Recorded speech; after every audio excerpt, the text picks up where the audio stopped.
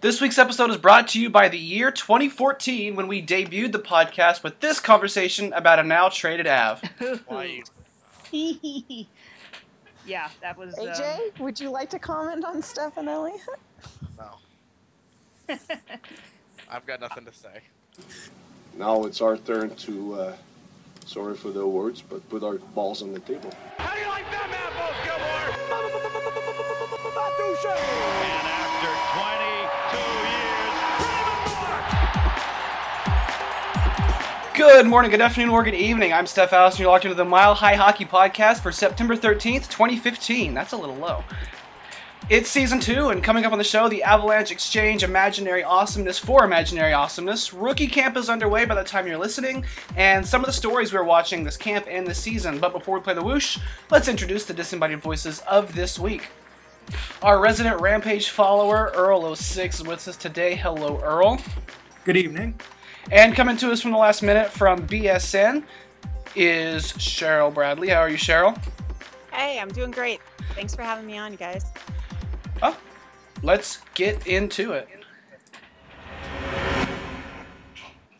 I wanted to talk first about what are the biggest things that we're looking for coming out of the training camp in general. And the reason I wanted to start there is I really think a lot of us are going to kind of have like the same major storylines that we're looking at. What are the biggest sort of battles that you're paying attention to at camp this week? For me, number one is whether Rantanen makes the team. That's sort of something that's a linchpin to a lot of things about where people in the lineup and who makes the team. So I think a lot of it starts with him. And second is whether Grigorenko can be the third center, if that's what Coach Wall wants him to be. But I think those two guys, how they perform in camp, will determine a lot of the other things. What about you, Cheryl? My biggest interest actually is Calvin Pickard and the Redo Berra battle for backup. I think that the general consensus out there is that it's going to be Redo Berra backing up Varlamov and Picks going to the Rampage to be their starter. But I think that there's definitely room there. Wah said at the end of the season last year that in camp, it was the upcoming camp, it was going to be open game, that he would take the goaltender that he felt did the best job and gives them the best chance to win. And I still think that that's Picks. I think that the majority of the season showed that it was Picks. The only thing that kind of threw a wrench in it was Redo Berra through at the end of the season and kind of screwing us in the whole lottery thing and deciding to, pitch shutout and all that kind of bullshit. But I still think that it's a big story, and I still think that Calvin Pickard has a good chance at becoming the backup on opening night. Calvin Pickard is my big story as well. That's the biggest thing I'm looking for. My problem with the Rantanen thing is it's just like, well, we don't know. We just kind of have to wait and see. Not a whole lot to talk about on that one. And we won't know whether the right decision's made until he's with the team, whether that's this year or not. And Grigorenko is an interesting one as well. I'm curious to see where he ends up in preseason games, as much as they do or don't matter. I'm really curious to see where in the lineup he slots in, whether he is at the center position or he maybe plays higher up in the lineup on a wing. Yeah, that's going to be, that's sort of the hidden value in that trade. I mean, if Grigorenko can, be the third center, that's good. A solid third center this year, that's good. But if he can play up in the top six as a wing, it really boosts the team's value in a way that, maybe we didn't expect. I definitely think that the idea going into it was, let's see how much of O'Reilly's role this guy can replace. And given that, the idea of him playing wing is definitely open because O'Reilly spent some time there himself. In fact, he was probably most successful. Sorry, my movie started again. That's probably, I think, where he was most successful points wise. But I think that door is open. I think that was the reason why they targeted this guy is let's see what kind of versatility we have with him, and will it give us anything as far as logistically like we had with O'Reilly. Now, whether he's as talented as O'Reilly, that's a totally different conversation. But at least the consideration of what do we have in him and how much can he fill that spot, I think was a part of the thought process in getting him in the first place. So if you had to throw some money down on it, would you throw money down on Berra with the team or Calvin Pickard with the team?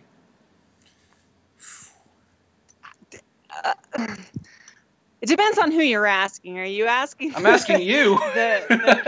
Well, if you're asking Cheryl, the Pickard fan, then of course I'm going to say Picks. If you're asking Cheryl, oh my God, why did Redo Berra have to play well at the end of the season? Then I would consider probably Berra be the one. But it honestly, to me, it depends on what Picks has done. Well, what both of them have done in the offseason. How ready are they going to be for camp? What are they going to show in camp? And I think that that's where the money lies, and that we're not going to know until tomorrow. So, well, not with them, but until later this week. Yeah, I mean, if you're asking me, I mean, I think Calvin deserves it over Redo any day.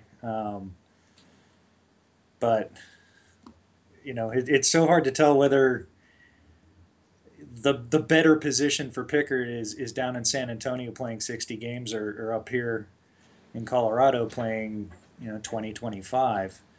You know, if we need to win 10 or 15 out of those 25 games, and Pickard's the one to do that, then he needs to sacrifice a little bit of his development and be the guy to back up Varley all year. Well, see, that's one of the things that's something that I've talked to some other people about, is that the idea of him getting more development if he played with the Rampage. And I'm not sure that I agree with that. I think that he is at the point where he needs a higher level of competition if he's going to become an NHL regular, whether it's at a starter position or a backup position. He needs to start playing against NHL players. And I think that is his next step in development, is coming up here and coming to Denver and being the backup. I think that's where, if he does that, that's going to progress his career more than staying in San Antonio, in my opinion. Yeah, I have a feeling you're right. Oh my God, really? He really does, every time he went back down to Lake Erie last year, it took him a couple games to adjust to the way the AHL works and the way the players play and, the sort of lack of skill down there. And it was a little bit difficult. And that shows me that there's enough difference in what he's learning down there versus what he would learn up at the NHL level that, it's probably better for him to get NHL experience at this point. And I'd like to see Varley play less games. If they had confidence in a backup like they had in Giguère, it'd be nice to be able to play the backup 25 games instead of 18. Save Varley's legs until he really needs them at the end of the season. I agree with that completely, because we have seen that Semyon Varlamov likes to play this extremely just aggro, super bendy, flexible goaltending style where, if he's going to be in position, but if you happen to beat him, he's going to just overextend for it. And if he's doing that for 70 games out of the year, he's not going to be durable. It's just everything gets magnified. I think we saw that last year. He might have had a small problem that through, maybe it was the overuse, maybe it was just the way he plays, stresses everything so much that little things turn into big things quickly. You have to have confidence in your backup, and I don't have confidence in Redo Berra, and it became clear in the middle of last season that the Avalanche don't have confidence in Redo Berra. That's why I think this is honestly Pickard's job to take, but he does have to take it. Yeah. And I think he can. I absolutely think he can. It just, how much is the end of the season going to be more fresh? And this is such a terribly constructed sentence. How much more fresh in the minds of the coaches is the end of the season going to be as compared to the middle of the season where they call up Pickard and they're choosing to start him over the official backup? What are they going to remember? And that's why camp is so important for both of them coming into it. They've got their work cut out for them. They are both very seriously battling for that spot. And if either one of them comes into camp even slightly unprepared, they're going to be in San Antonio. Yeah, I know we joke about compete level or compete level 60, but Pickard has compete level way over Berra. And it's not just in games, it's in practice. It's during games, he's yelling at defensemen to move and position, and he despises losing. And that's just something I haven't seen, I guess, to the same degree with Berra. Maybe deep down he feels the same way, but he doesn't express it in a way that you can see on the ice. And, coaches are looking for that. That's something that obviously Waugh finds important, and I think Calvin would have a big edge there. I would be way more concerned with the idea of the coaching staff remembering the end of the season more readily if we were having this conversation, in the middle of the season. If we're debating whether it should be Pickard and Berra in the middle of the year and Berra has just gone on a hot streak, then I'd be more concerned about it. But they've had all of hell month of August to review the whole year and plan out, what they want to look at. I think they should have had enough room to take a long look at it, like a wide look at it, I think is the word I want, not long. To take a wide look at it and say, he may have had a good week or two there, but this was also the guy who struggled to have save percentages in the 900s throughout the rest of the season. Nina, I have to remind you that this staff that you're saying are going to do these such logical things are still playing some very questionable defensemen. Just, You don't need to remind me of that. I'm not saying that this is, their decision making is great. I'm saying it's it's the availability heuristic on that is, I don't think it's going to come into play. Yeah. And for every Reto Berra highlight at the end of the year, there's Pickard from November to early January. And, if you look at that, you can't be anything but impressed. Well, if you get on more on ice and you look at the shooting, like the save percentages in high danger situations, Calvin Pickard's is way up there. Yeah. He's top 10. Because he's really good. Yeah. We hope that's what it is. I mean, we have, 30-some games of him? He's a human highlight film. Yeah. We hope that that's who he is. Goalies are voodoo, but we hope that's who he is. I'd like that to be who he is. I think it's who he is. I'm going to believe. Is this going to be the I believe in Calvin Pickard moment? Yes, absolutely. I'm going to put up a poster like Fox Mulder on my wall. But instead of aliens being there, it's going to be a big old picture of Calvin Pickard. No, I'm thinking of Jib's old banner for Budai. Yeah. Just hastily Photoshop Pickard's face onto it and scratch out Budai.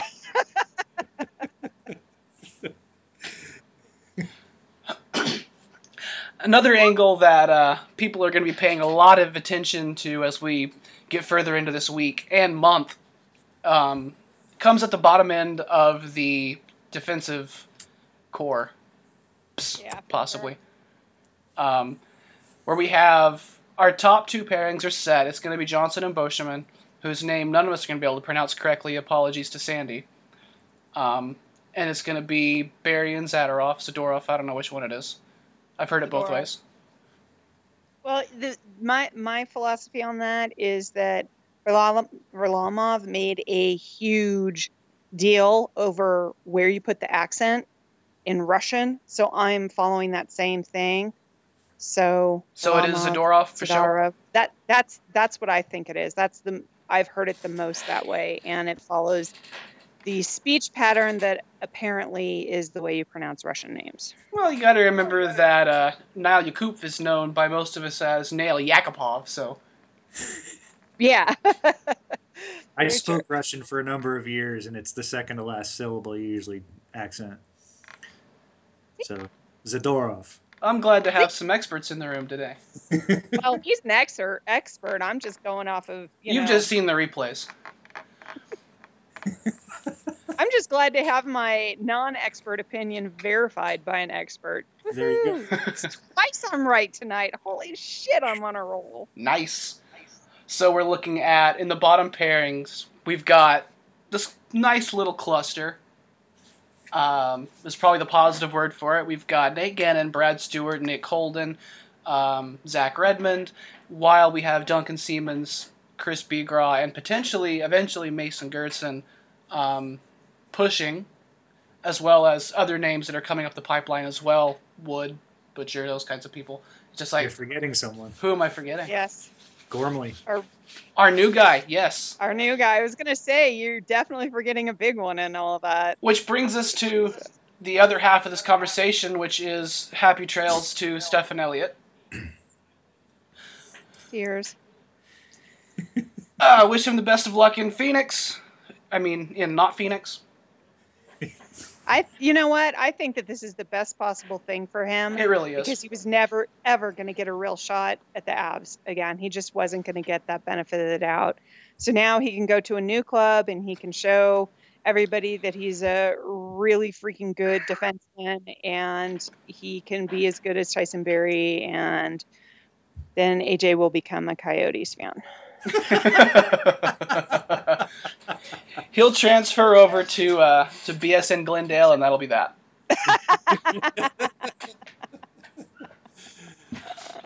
But no, I agree with that completely. Our new Mr. Gormley is not a man I know anything about, except that Professor Oak was really high on him, and I was hoping that we could get him on today, but he is unfortunately not well.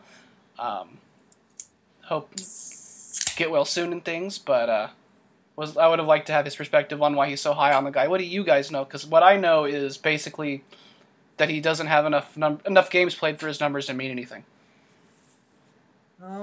Yeah, well, that's definitely true. But I think that, from the research that I've done on him, it's been a situation of he was, the age-old story of in, juniors he did just an amazing job. He was touted as a potentially elite player, and then it didn't transfer to the professional level, and he's been struggling since he got in the pros. But that doesn't mean that it's still not there. It could be that situation of slow development. It could be the situation of coaching that went against the grain of his style of play. It could be any number of things. And I think that he's such a dark horse right now for the team because we don't know what is going on with him. Is he that person that was so highly valued as a junior before his draft year and even thereafter, or is he the guy who Coyotes gave up on? You never know. But I have faith. I'm full of faith tonight. No, I think that he's gonna. I seriously, from the things I read about the style of play and everything, I think there's a huge intimidation confidence issue going on with him, and of all of the things that Waugh has that can be questionable as far as his coaching is concerned. His player relationships definitely is not one of them. He is so good at that, and I think that he could definitely bring out in this guy that confidence and that skill translation to the pro level. So, yeah. Yeah, from what I've read, first of all, that Dave Tippett is not a big fan of younger players, and unless they show exactly what he wants to see right off the bat, then they're kind of backburnered a little bit, and that might have been what happened. And I've also heard he struggles a little bit with confidence, like you said, Cheryl. And, he he definitely needs a change of scenery, just as bad as Steph did. My question is, say he shows well, but not well enough to break into the six guys that go out on the ice every night. He's not waiver eligible. Would they consider sending him to San Antonio And risk it? and risk losing him? I mean, they traded basically nothing for him. So is this a glorified But PTO that's camp? big question. Yeah, is this a glorified that's- PTO, or are they treating him as a long-term asset? See that you just hit it. That is the big question, and I think that we're gonna see very quickly in camp of what mind the coaches are, what mind Wah is, and if he is a guy that they see fitting into the organization and they really want to give him a chance, I see them shipping down somebody like Gennon that they don't care if he gets picked up on waivers instead. Well, I would hope Big that that's risk. what they would think. Maybe I'm projecting. I hope they don't pick Nate Gennon up on waivers.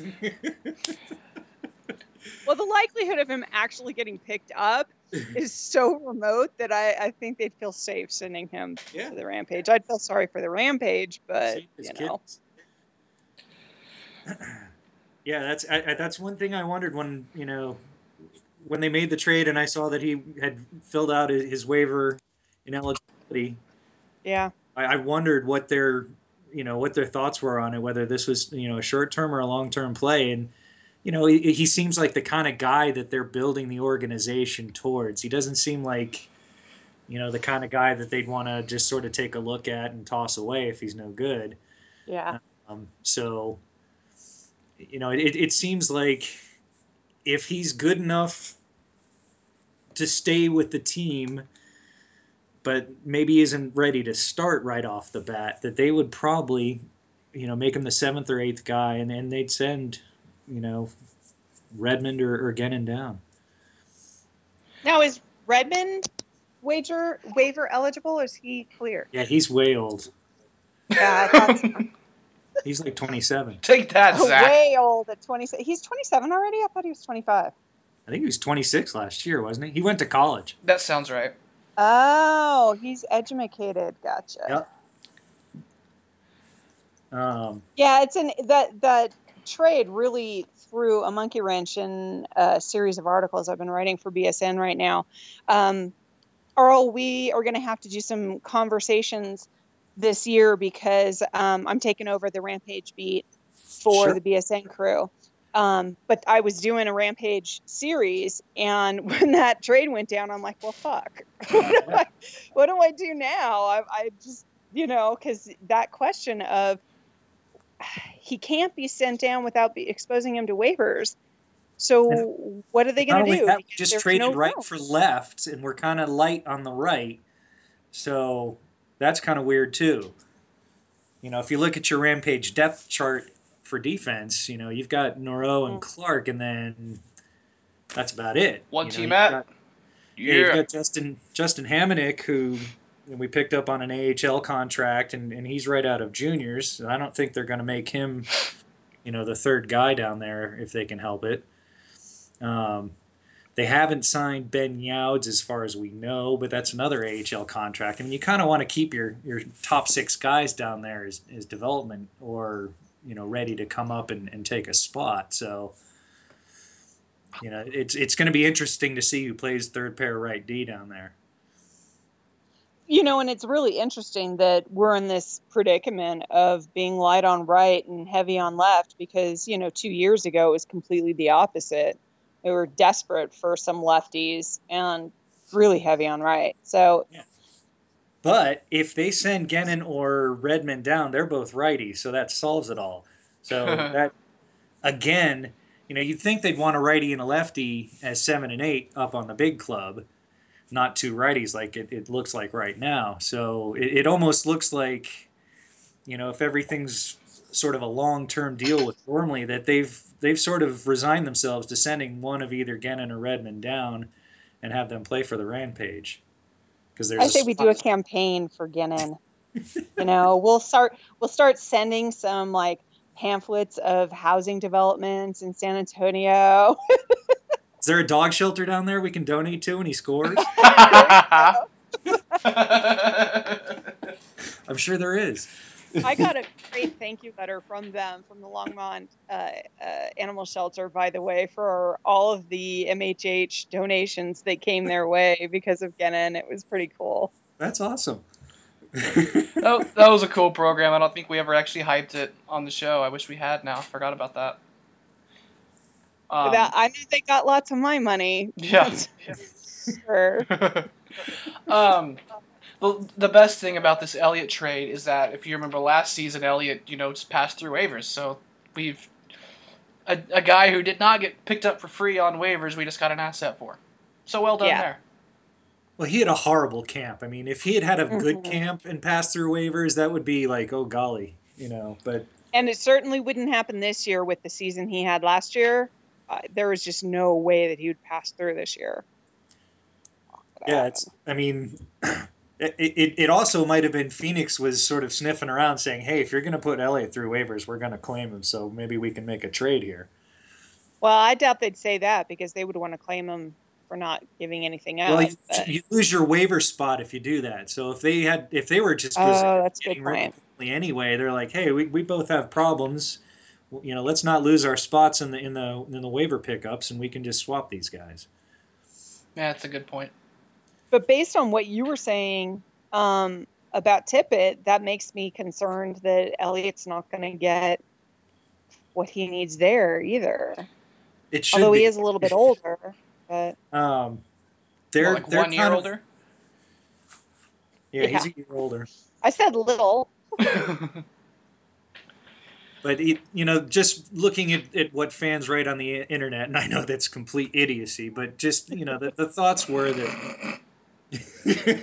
It would be tough for a guy that's young and in Elliott's situation and make the team right off the bat. But then other people made the case that, golly, they really need some scoring from the right side, and they need someone who can, work on a power play down there. So, Well, they definitely got that in Elliott. Yeah. Yeah. It's like he scored 19 goals in the AHL last year. 13 of them were on the power play. If you want someone who can score on the power play, that's your man. Well, not like the Avalanche needed that. He did his darndest. But the Avalanche bottom pairing in this season is going to be definitely not like set by October, but it'll be interesting to see who they keep up through camp and through the preseason games, and just kind of where that ends up. Whether we see anybody crack through that cluster of four guys that I mentioned earlier, Stewart, Gennon, Holden, and Redmond. Whether we see any names like Duncan Siemens start the year with the Avalanche or anybody else like that. That's not going to happen. That's where the Siemens isn't going to be up. Barring an injury, I don't see that happening. Maybe not him in particular, but somebody in that bucket. Yeah, I don't think Bigra is going to be up either. I think that you're looking at that group of people and that's it. Who of those people are going to be with the Avs and who aren't? Because I just don't see them putting either of those guys to start at the Avs, unless they just come out and dominate in camp. Yeah, because if they're going to stay up, they're going to have to play. So they have to beat out three guys, not just one. Yeah. So that's a big ask, and again, barring injuries, I just don't see it. And it's a good point that that's not necessarily a black mark if they don't make it either, because we don't want them in the press box when they need to be, learning the pro game. So yeah, let's let's not write off busts. What might happen is let's say Bosch and EJ and then Zadorov and Barry really click and they really start eating up a lot of minutes, and whoever's on the third pair really starts getting marginalized. That might encourage Waugh to say, hey, maybe I'll bring up Duncan, or maybe I'll bring up Bigra and let them play on the third pair for a little bit. Give him a you know, taste. Little exactly. Teaser, You know, teaser trailer. Exactly. It's just that, the defense was so bad last year that you just couldn't afford to have a rookie anywhere. So if the top four guys really look good out there, and he's very confident that they could eat up all the minutes, then he might not have a problem putting a rookie in the lineup. Oh, you said we couldn't put a rookie anywhere in that defense. Then I pictured the defense and thought of like 5 jokes all at the same time, and my brain fell apart. I'm speaking as from the Avs' perspective, believe me. So with that being some of the stuff that we're looking at least at the beginning of the year, the beginning of camp, as my voice starts to leave my body, is there anything league-wide that you're interested in following this season? Well, before we go league-wide, I wanted to get you guys' take on Freddie Hamilton and the fact that he hasn't signed a contract yet. I know he's just, he's probably not going to make the team anyway, but, it seems odd that Steph hadn't signed and then he was gone, and now Freddie still hasn't signed, and he might have been in rookie camp starting tomorrow. Yeah. If he had signed. So I don't know. What does that say? What was his contract status? Was he RFA? He just finished his ELC at the end of last year. So he's waiver eligible, and he's still RFA for quite a while. Well, given what just happened with Elliott, I have to believe that it's a similar situation. Yeah. But at least as far as the Avs are concerned, I don't know what's going on his side. This is just me projecting, but I have a feeling that he wants to be a center and doesn't see a spot for himself anywhere close to the Avs. Unless we get decimated with injuries again. But maybe he just doesn't see an opportunity here. That's the only thing I can think of why he hasn't signed yet. I can't think of any other good reasons why he hasn't. Well, I mean, what would be the benefit to not signing if that's what his motivation is? What is he going to get by not signing? Traded, I guess? Yeah. I mean, he seemed okay with the organization. I don't know. He seemed okay in Lake Erie. I mean, he and Agazino played for a couple of years together in juniors. So I don't know what the deal is there, but it just seems odd that the Avalanche gave him, I think it was 17 games at the NHL level, and we played a little in the AHL, and we have this difficulty here. It's just hard to figure out what it might be, but it does look like he might be gone. And he may sign by the time this podcast drops, and then you'll look funny.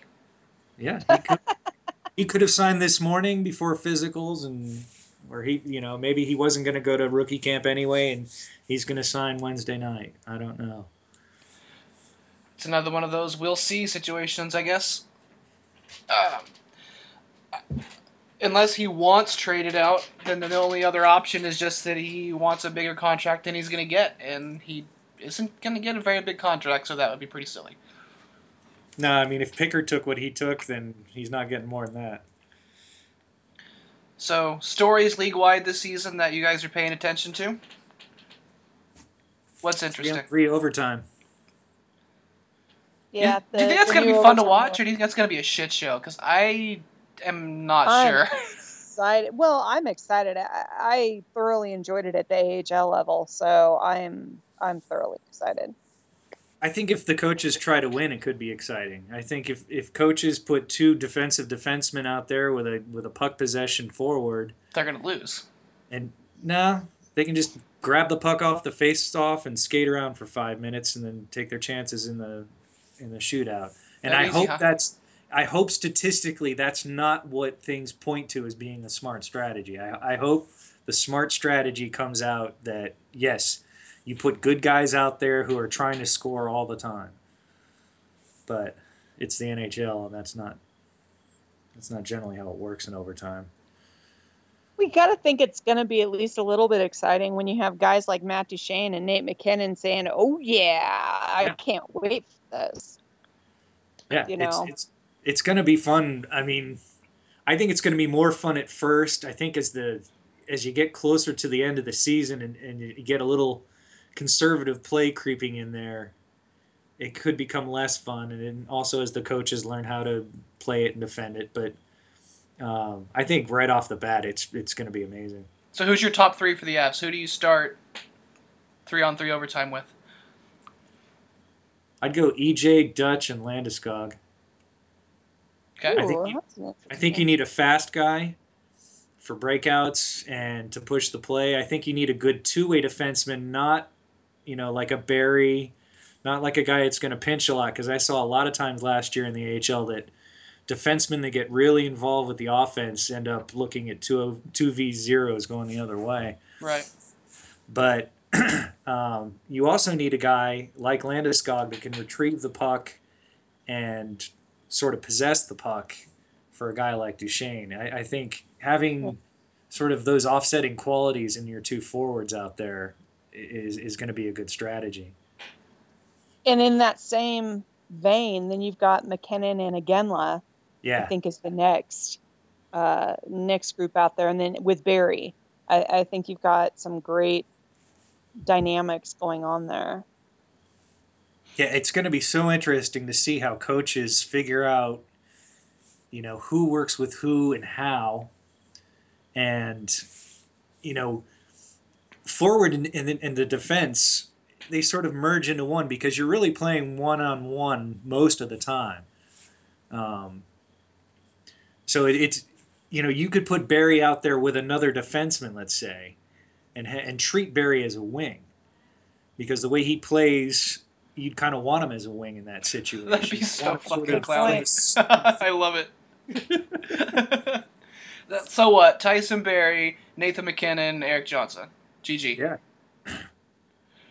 or Zadorov, there's lots of things that can go on there that could be very interesting. So it's really going to be fun, I think, for the first few months, just because, they're going to be trying shit. And yeah, that's all for fun. sure. I've got two league-wide stories I'm paying the most attention to. Number one is whether Tampa has a year as good as last year. And also what happens with Steven Stamkos, whether he gets extended or not. That's kind of a big deal. That is big. And I'm also really interested to see how. Well, this will surprise no one who knows that I'm a Phil fan. I'm really excited to see Phil Kessel with Pittsburgh. Yeah. I hate Pittsburgh, but that's going to be a fun offense to watch. Do you think he'll? I know he's slated to go with Crosby right now, but do you think he might work with Malkin as well? And how would you think, working with either guy would sort of contrast? Oh, I think he would possibly even work better with Malkin, but we'll have to see as the year goes on. But just because Malkin is such a power guy that, even if you do have the shot that Phil Kessel has, you're not going to shoot 100%, and then Malkin can be there to do his thing. But talking 3-on-3 in overtime, having Malkin, Kessel, and I don't know who cares on defense. Jesus Christ! and then if that doesn't work out, well, then you've still got Sidney Crosby to go. Yeah, there's your backup plan. I think having Phil, that's just going to be fun to watch, and I do despise the Penguins, but that should be really interesting. But they had such a top-heavy cap structure already with Sid and Gino making what they make, and then you add $8.1 a year for Phil Kessel. Did any of his salary get retained? I honestly don't remember. I don't think so. I don't think it did. I could look, but I'm really interested to see where that team goes. I don't know that they'll be that much better. I just think they'll score a lot more. Because you're right. With eating up that much cap, I don't know what the rest of their team could look like and what kind of depth they could have. When you're committing, I don't know, close to what would that be? Almost over 40% of your cap to three guys. They retained $1.2 million. So it's probably right at $40 million for those three guys. For like a while, actually. Jeez. For a long time? Mm-hmm. Huh. I mean, that's a long deal. He didn't sign it that long ago. Yeah. So, ouch town. Well, Cheryl, what are you watching? For league season, yeah, it's not something I really want to get into talking about on this podcast or whatever, but the legal issues of players across the league and what teams are going to, if the teams are going to start doing anything to address them, because there's been some serious shit going down. And I mean, you've got the situation with the Kings, and they're welcoming Voinov back with open arms, and nobody's talking about any sort of team rehabilitation for the guy or anything like that. And then they turn around and try and slip out of a contract with Richards. It's like, what, Like that's too immoral. You're taking painkillers. That's not gonna fly. So looking at that, and then looking at Kane and his stuff, and then O'Reilly and his stuff, and there's been a lot more. Maybe it's just because I'm paying attention more. I don't know, but it seems like there's a lot more legal altercations going on. Maybe we just know about it more. I don't know, because That's what I think it is.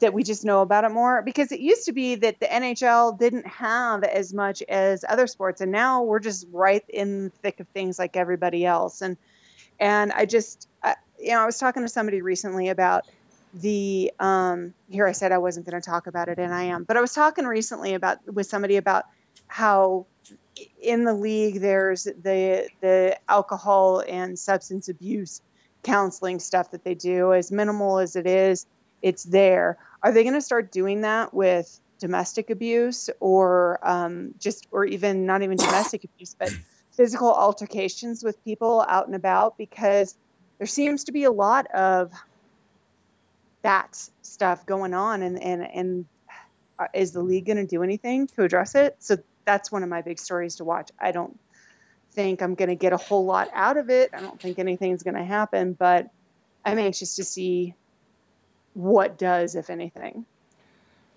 Yeah, Casey retweeted a good article from Jules from the Crown about that today. I don't know if you saw it, but look in her timeline, and it's basically a response to something that LeBron wrote yesterday. And, it's basically LeBron was sort of saying the NHL was doing fine with all of what you just spoke about. Oh, yeah, I remember that. Yeah. It's not in our sport to shut the fuck up. Exactly. And it was a good response to that, as far as, look, there are problems, and they do need to be addressed somehow, and you can't just PR it all away. I mean, you've got some guys that are possibly in some deep trouble here with some things that aren't just, brawling after a bar, Right. jaunt around the town. But that was, that was interesting to see, sort of the fans standing up to the media and saying, look, this isn't okay. I mean, we as fans love this sport, and, we'd like to see something positive come out of this. We don't want to see our players getting arrested. We don't want to become the NFL. So, take some responsibility and do something about it. But that kind of writing out of a national outlet is why I say that we just know about it more, because hockey has traditionally been such an old boys, club. Even there, I think it's because it's so overwhelmingly white that it has this problem worse than other sports. But it's just everything is we're not going to talk about that. We're just going to leave that aside, and we're going to go play the game, get out on the pond, and hit the biscuit back and forth. Yeah, and and with the rise and power of social media, it's impossible to bury that shit anymore. Right. You just can't do it. Yeah, but Earl, you said that was from SBN's Jewels of the Crown? No, LeBron wrote an article for ESPN, and then Jules from the Crown wrote sort of a rebuttal to it. Okay, cool. If you look in Casey's timeline, it's in there. She retweeted it this morning. Now, is Voinov still in ICE custody? Yeah, that's what I was wondering. Because he was in... No, he's been released. Has he? Okay. Because the last I saw, Yeah, he served 45, like 90 days was his sentence, and that was a joke, and he served 45 of it. but then he got arrested by Immigration and Customs. Like, he was in danger of being deported. I Yeah. don't know about the status of that. Yeah, last I heard, they were trying to, they were speaking that he might be deported. Well, God love them if they do, because at least they've got their shit together. I don't know. I mean, that whole situation makes me so angry Mhm. that this will sound bad and it will reflect poorly on me, but I'm going to say it anyway. The fact that they did that with Richards, I think that it makes the way they're treating the Voynov situation that much worse. I mean, it would be bad enough as it is that they're like, oh yeah, come back and play with us, no problem. You beat the crap out of your wife, it's okay. We still love you because you can play well. But then to have that situation of their just abuse of contract, the contract speak to get rid of a contract that they didn't want. It just speaks volumes about the league, about the team, about all of that stuff, and it makes me really mad. I'm going to sound like way cynical on this one. I find it hard to hold any team responsible for decisions like that because a team has one job, and that's to win. This is something that the league needs to handle. Because if a team can get an advantage, they're going to. They exist for one purpose, and the league is here to rein them in. Yeah. But I think that kind of mentality is a huge part of the problem. The idea of, well, it doesn't matter, we don't care, we just want to win, so we're going to do what we do to win, whatever that means. We're going to forgive any sins. And I think that is the kind of situation where you get these pro athletes that think they can get away with anything because they know they're so talented, the teams need them. And that is exactly where the problem lies. If the teams manned up and said, winning isn't worth that kind of, just like immorality, that we are going to separate ourselves from that. We're going to take the high ground and we're going to do what we need to do to win and hold our heads up high. Things would change. People wouldn't try and get away with as much shit as they do. I just don't think it's realistic to expect people to do that. Yeah. And maybe from a different team you might get that. I mean, for a team that's owned by a huge corporation like the Kings, I mean, it's totally Machiavellian. But I don't think you should. I don't think you can excuse it away though. Whatever. Oh, no. But I mean, if the league isn't going to do anything about it, and I don't see where the upside for the league is here. They're making money off stars that are marketable. Let's say, is a guy like Voynov marketable right now? No.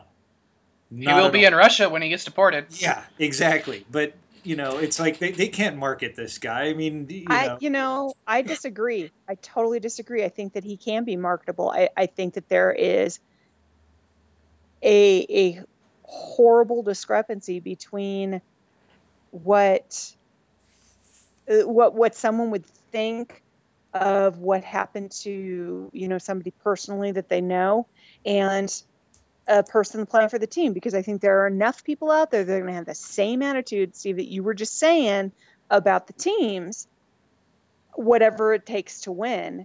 I think that he's plenty marketable because if he's what they need to win, if he's what is going to be the difference between them, barely making it through to the playoffs and winning another Stanley Cup, people aren't going to care. If the league doesn't care, if the team doesn't care, fans aren't going to care. And that's the problem. I mean, do you think female fans could seriously want to be marketed to with Slava Voynov? I mean, that just, I don't know. Do you seriously think that NHL cares about whether or not female fans are having a positive response to marketing? It's got to be part of their strategy. You're very optimistic. Because it's female fans are very. It's not small just pink jerseys anymore, Cheryl. They care about women. You keep telling yourself that. By the way, winter tryouts for Ice Girls. Ha ha ha. But I feel like it has to come from the league. It has to be from the top down, just to prevent that whole problem. I don't disagree. I don't disagree at all that it has to start with the league, but I think that the league has to do something about the fact that the Kings are doing this, that they're circumventing one contract over an incredibly minor issue for which the guy hasn't even been charged legally, while welcoming back with open arms a guy who has been not only charged but found guilty of something as severe as domestic abuse at the level that he did it. I think the league definitely has to come down on that, because the team's going to do it. Like, I mean, I agree. The team's going to do what they need to do to win, but that's not okay. And something needs to be done to stop that kind of behavior. Let's say it's a both or neither situation for the Kings.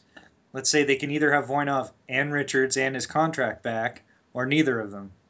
What do you think they'd choose?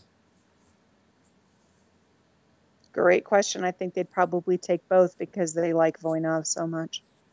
And then they'd bury Richards. They'd send him down to the AHL, hope somebody picks him up on waivers. I think they would take the contract hit because they like Voinov. As disgusting as that is, I think that that's what they would do. Yeah. I used to be a huge Kings fan. Anybody who's known me for years knows. I mean, I grew up in Southern California. The Kings were the team that brought me into liking hockey, and I loved the team. They were my second team until all this happened, and now I don't want anything to do with them. I just don't. We need to move along to some questions from the mailbag thread. There's only a couple of them. We can do them pretty quickly, so let's close that one out. I think we can all agree with Fuck the Kings. Pretty much. And let's get to some questions.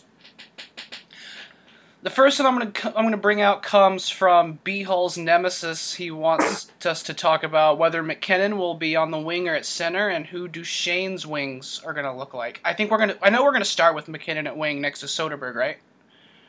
That's the plan. And that's the plan. Do you think that lasts? How good is Soderberg going to be? That's the key there. I mean, I think they're sort of in a unspoken competition for that spot. Man, I think Soderberg is going to surprise a lot of the naysayers league-wide, and not because he's better than they think he is, but because he's playing between Gabe Landeskog and Nathan McKinnon. I think you're right. Yeah. A lot of people are saying, "Oh, we should just move him to the third right now," and I'm like, give the guy a shot. Yeah. I honestly think he can do well there. I mean, if you can't, then what good are you? And I trust the Avs' talent eye in the move that they made there. So I think he's going to do fine there.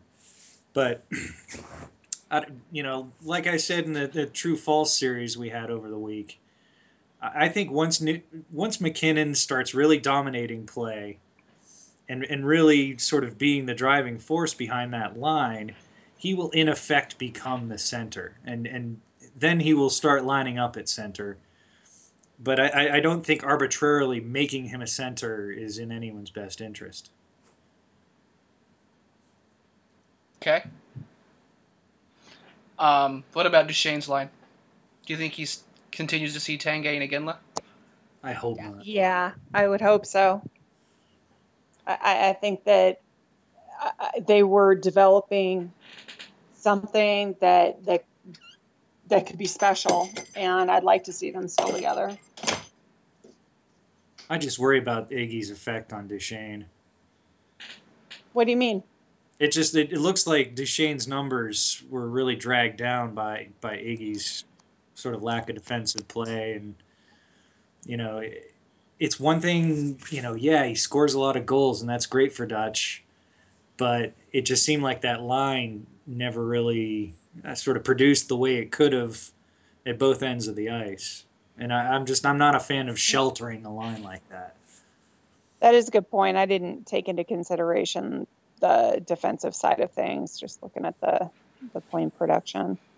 Yeah, I mean, it's, Iginla's a great goal scorer, and having someone like Duchesne feeding him is great, but it just, if you're not confident in going 200 feet with that line, it's really tough to justify having it together. But then, what do you do with Iggy besides that? I was going to say, so what do you do? I mean, if you're not going to put them together, what? I don't know. I honestly think, there might be reason to try Iginla with Soderberg.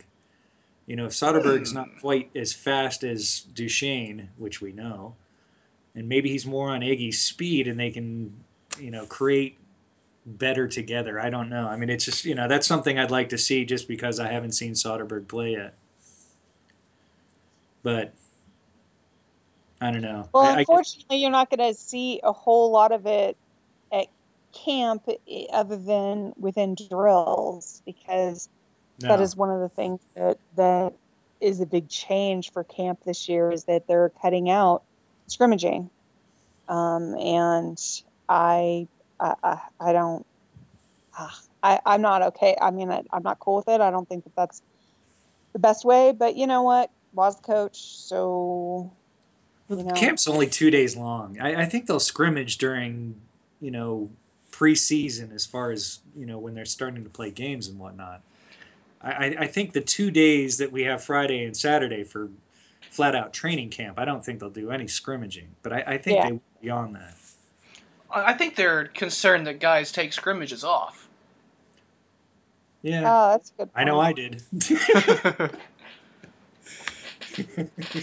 Scrimmaging was way better than doing drills. Faux show. I'm going to paraphrase the shit out of this question. Because this is EJ2K6. Given some of the new personnel that have come into the team, we know that there's a big possession problem. Are there any systemic changes that we're going to be able to see this year to improve the possession game? And I'm going to start by saying better defensemen are going to make better breakout passes. We're going to see a lot less punting that gets immediately turned over. Yeah, I mean, I don't think we need a better system. I think we need better people executing the system. Exactly. If the system needs to adapt to that, it will. And it will get better. Yep, I'd agree. I don't think the problem was with the system. I think the problem was with the personnel, and not just the personnel available, but the way in which the coaches used the personnel. And that's a great question, and something to be watching for this season is what changes Wad does to his policy of using players. But yeah, I agree. The system doesn't need changing. It's just the personnel that needed work. Patrick Waugh, beard or no beard? Beard.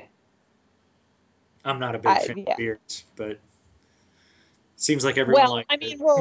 I don't know. Okay, so let's go back. Not full beard. Well, I don't know. Not full like lumberjack beard by any means, but maybe a little bit of either some scruff or the goatee. He looked really good in the goatee. I like the red panda.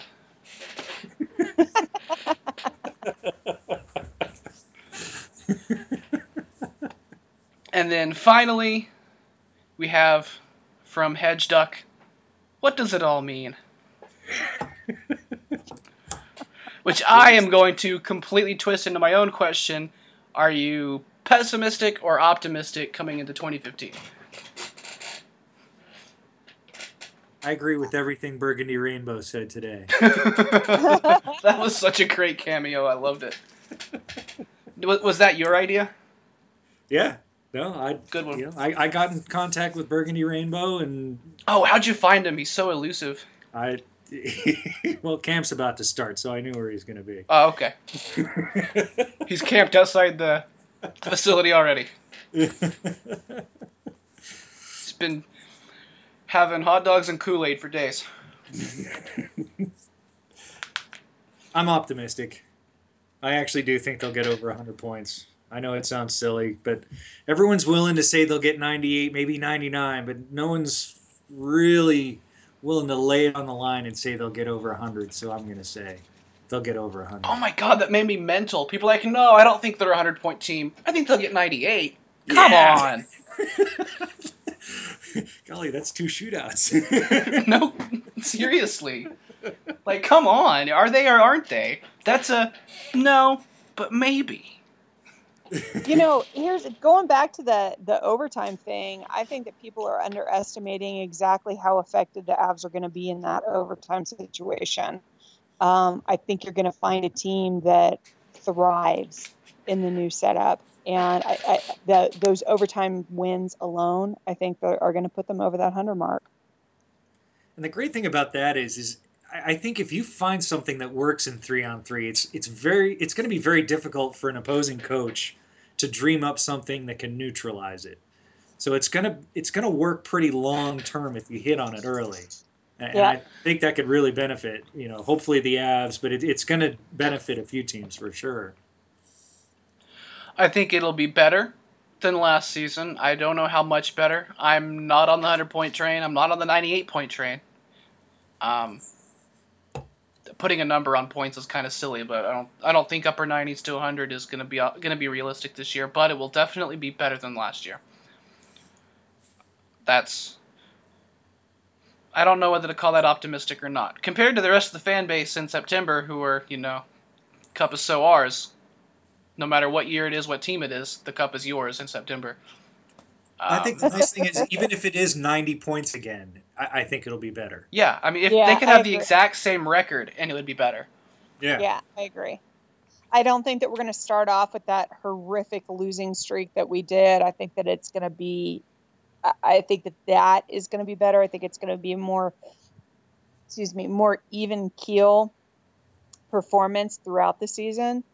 But like I said, the thing that I see that might put it over into higher points for the team at the end of the season is because of that overtime.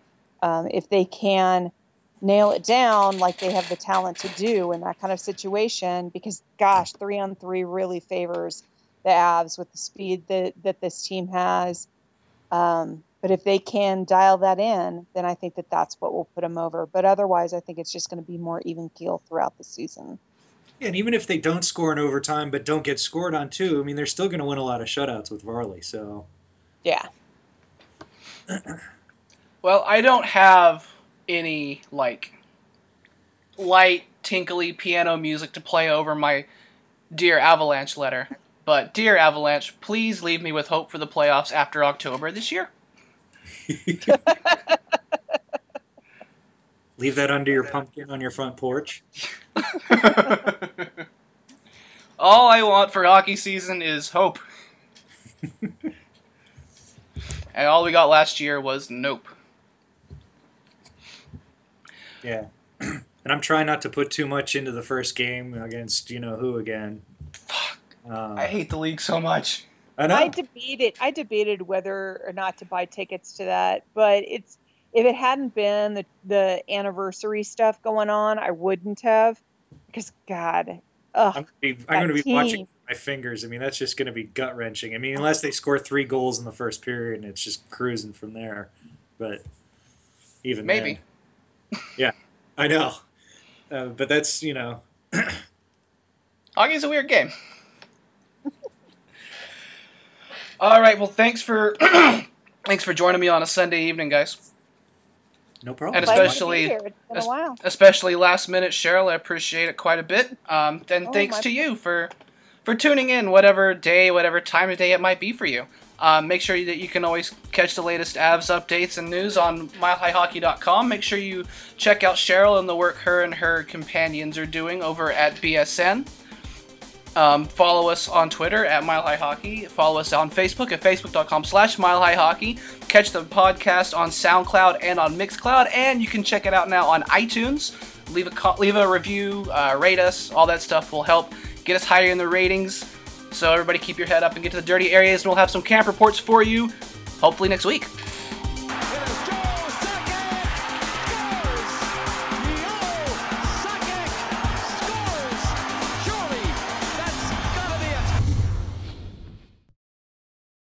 One thing I wanted to ask you before we started the show, because Could you talk to me a little bit about Bombay charts and sort of what I can get from looking at them? What? You're gonna have to tell me what that is. Just to do a little plug, I'm sure you guys have heard, but BSN's going to start doing their own little podcast here pretty soon, so you guys can listen to those too. I will. I will Jake, 100%. You guys might have been doing one this weekend. I was looking forward to it. Did that happen this weekend? This past weekend, no. No, not that I know of, unless I wasn't invited, although I'm supposed to be. It's supposed to be regularly AJ Cole and I. Okay. But now that Andy's in town, she's in Denver now too. She might be involved as well. But That's it's so going to cool. be cool because it's going to be full in the studio. You know, the studio. in the studio, in the BSN offices in their conference room. But the guys from BSN Radio are going to be setting it all up for us and all that. Oh, that's really cool. So, yeah, it's going to be really cool.